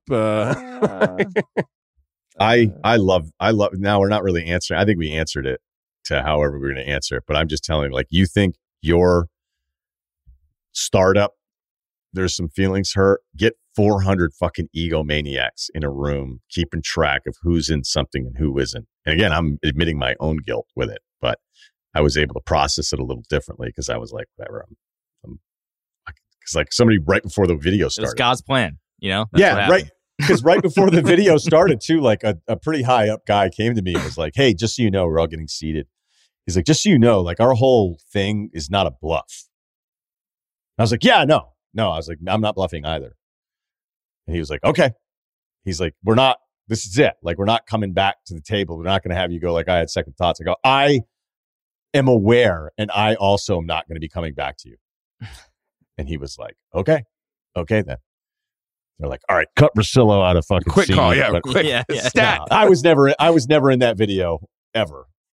I wasn't going to be in it the year after that either. So, but the people keeping track of like, there'd be some people who keep track of like how many pictures of them there were in the hallway to like certain studios. And it's very weird. But it's also not weird. It's very weird, but it's also the most predictable thing ever. And it's like, I don't know, in a weird way. So look at it that way. At least there's not 400 of you, dude. Maybe you could just start kicking ass, and then tell them you want to leave. And then they go, what do you thought you were happy here? Benefits, salary, competitive, all that stuff. Like, you snubbed me when the governor was here for the barber. Yeah, I was gonna say, this sounds kind of like the origin story of a villain. Yeah, and then you just drop the mic. He just spins off his own video game company. You stand up and go, mic drop. Sometimes you got to get in pictures too. I'm never like a take picture guy, and like, you know, my camera roll in my phone is usually like pictures of where I parked my car so I don't forget, or like pictures of a receipt. You know, I'm not taking pictures around me. So then when it comes out, you know, when like pictures of a thing comes out, there's like a picture that I'm in by accident, and I'm usually looking fucking ridiculous, or like, you know, there's like all those ones of me at Sundance where I'm like, I look hammered or something like that. It's like, because I didn't make the effort to get in other pictures, so people are sometimes only left with none or very little pictures. Yeah, so you know, when the cameras are out, if you want to be, if it's important for you to be in photos, then maybe you just gotta, you know, smush into that group there for the picture. This is like not somewhat related, not a perfect fit, but it kind of reminds me of, like, speaking of high school. So there was like a senior video that there was a commission to make a senior video, right? And it was supposed to like tell the story of the class and like, you know, incorporate as many people as possible, like best dates, all this stuff. And they showed it at like one of the last, you know, the night thing, one of the banquets that we had or whatever at the end of the year.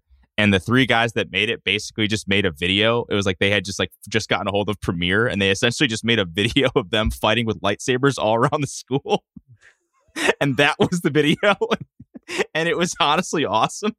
So like nobody that was supposed to be in this video was in it, because there's just these three dudes just basically doing a lightsaber battle throughout different parts of the school. And so sometimes when people get cut out of videos, it's actually kind of awesome. I respected it. It was an entire snub. The whole school was equally. The whole school got snubbed, and honestly, like the teachers were kind of mad. They're like, seriously, like this is what happened. I thought it was hilarious. To close here, Cerruti, do you have to, on your checklist of to-do items, do you have to tell me to be more social? Has it ever been brought up? I think you're a contractor, but I don't think you're the same. I definitely don't. Because you kind of are. You do go out. Like you like to, like when people are in town, like you want people to have a good time. You want to go out to dinner. Like I don't think it's like, I think you got a boat because you want to hang out with more people, right? I would assume like you just want to invite people on the boat. So I don't actually think it's a huge problem for you. Sometimes I think, I know this, that you use sometimes, like, I think I got to grind tape as just like an excuse to not hang out. And I know that, and I respect that. But I do think you actually do like and want to hang out with people. I love having your group together, or guys that, you know, it doesn't have to be like OG best friends, but it's kind of funny later in life when you find yourself like aligned with somebody that you're like, all right, perfect. I love those nights, those things. Like I actually do love all that stuff. Yeah, it's you just like it on your terms. Yeah, right. The days of, hey, it's Friday, those have been over for a long, long time. All right, Kyle, I have some golf clubs for you. You got to come pick them up, or I have to bring them up. The plan was I would always just bring them up to Frolic Room, but that's not happening now that I have guests at my house. But all right, that is it. We'll be back full schedule next week as well. So thank you. Thanks to Cerruti. Thanks to Kyle. Ryan Russillo Podcast. Ringer Spotify.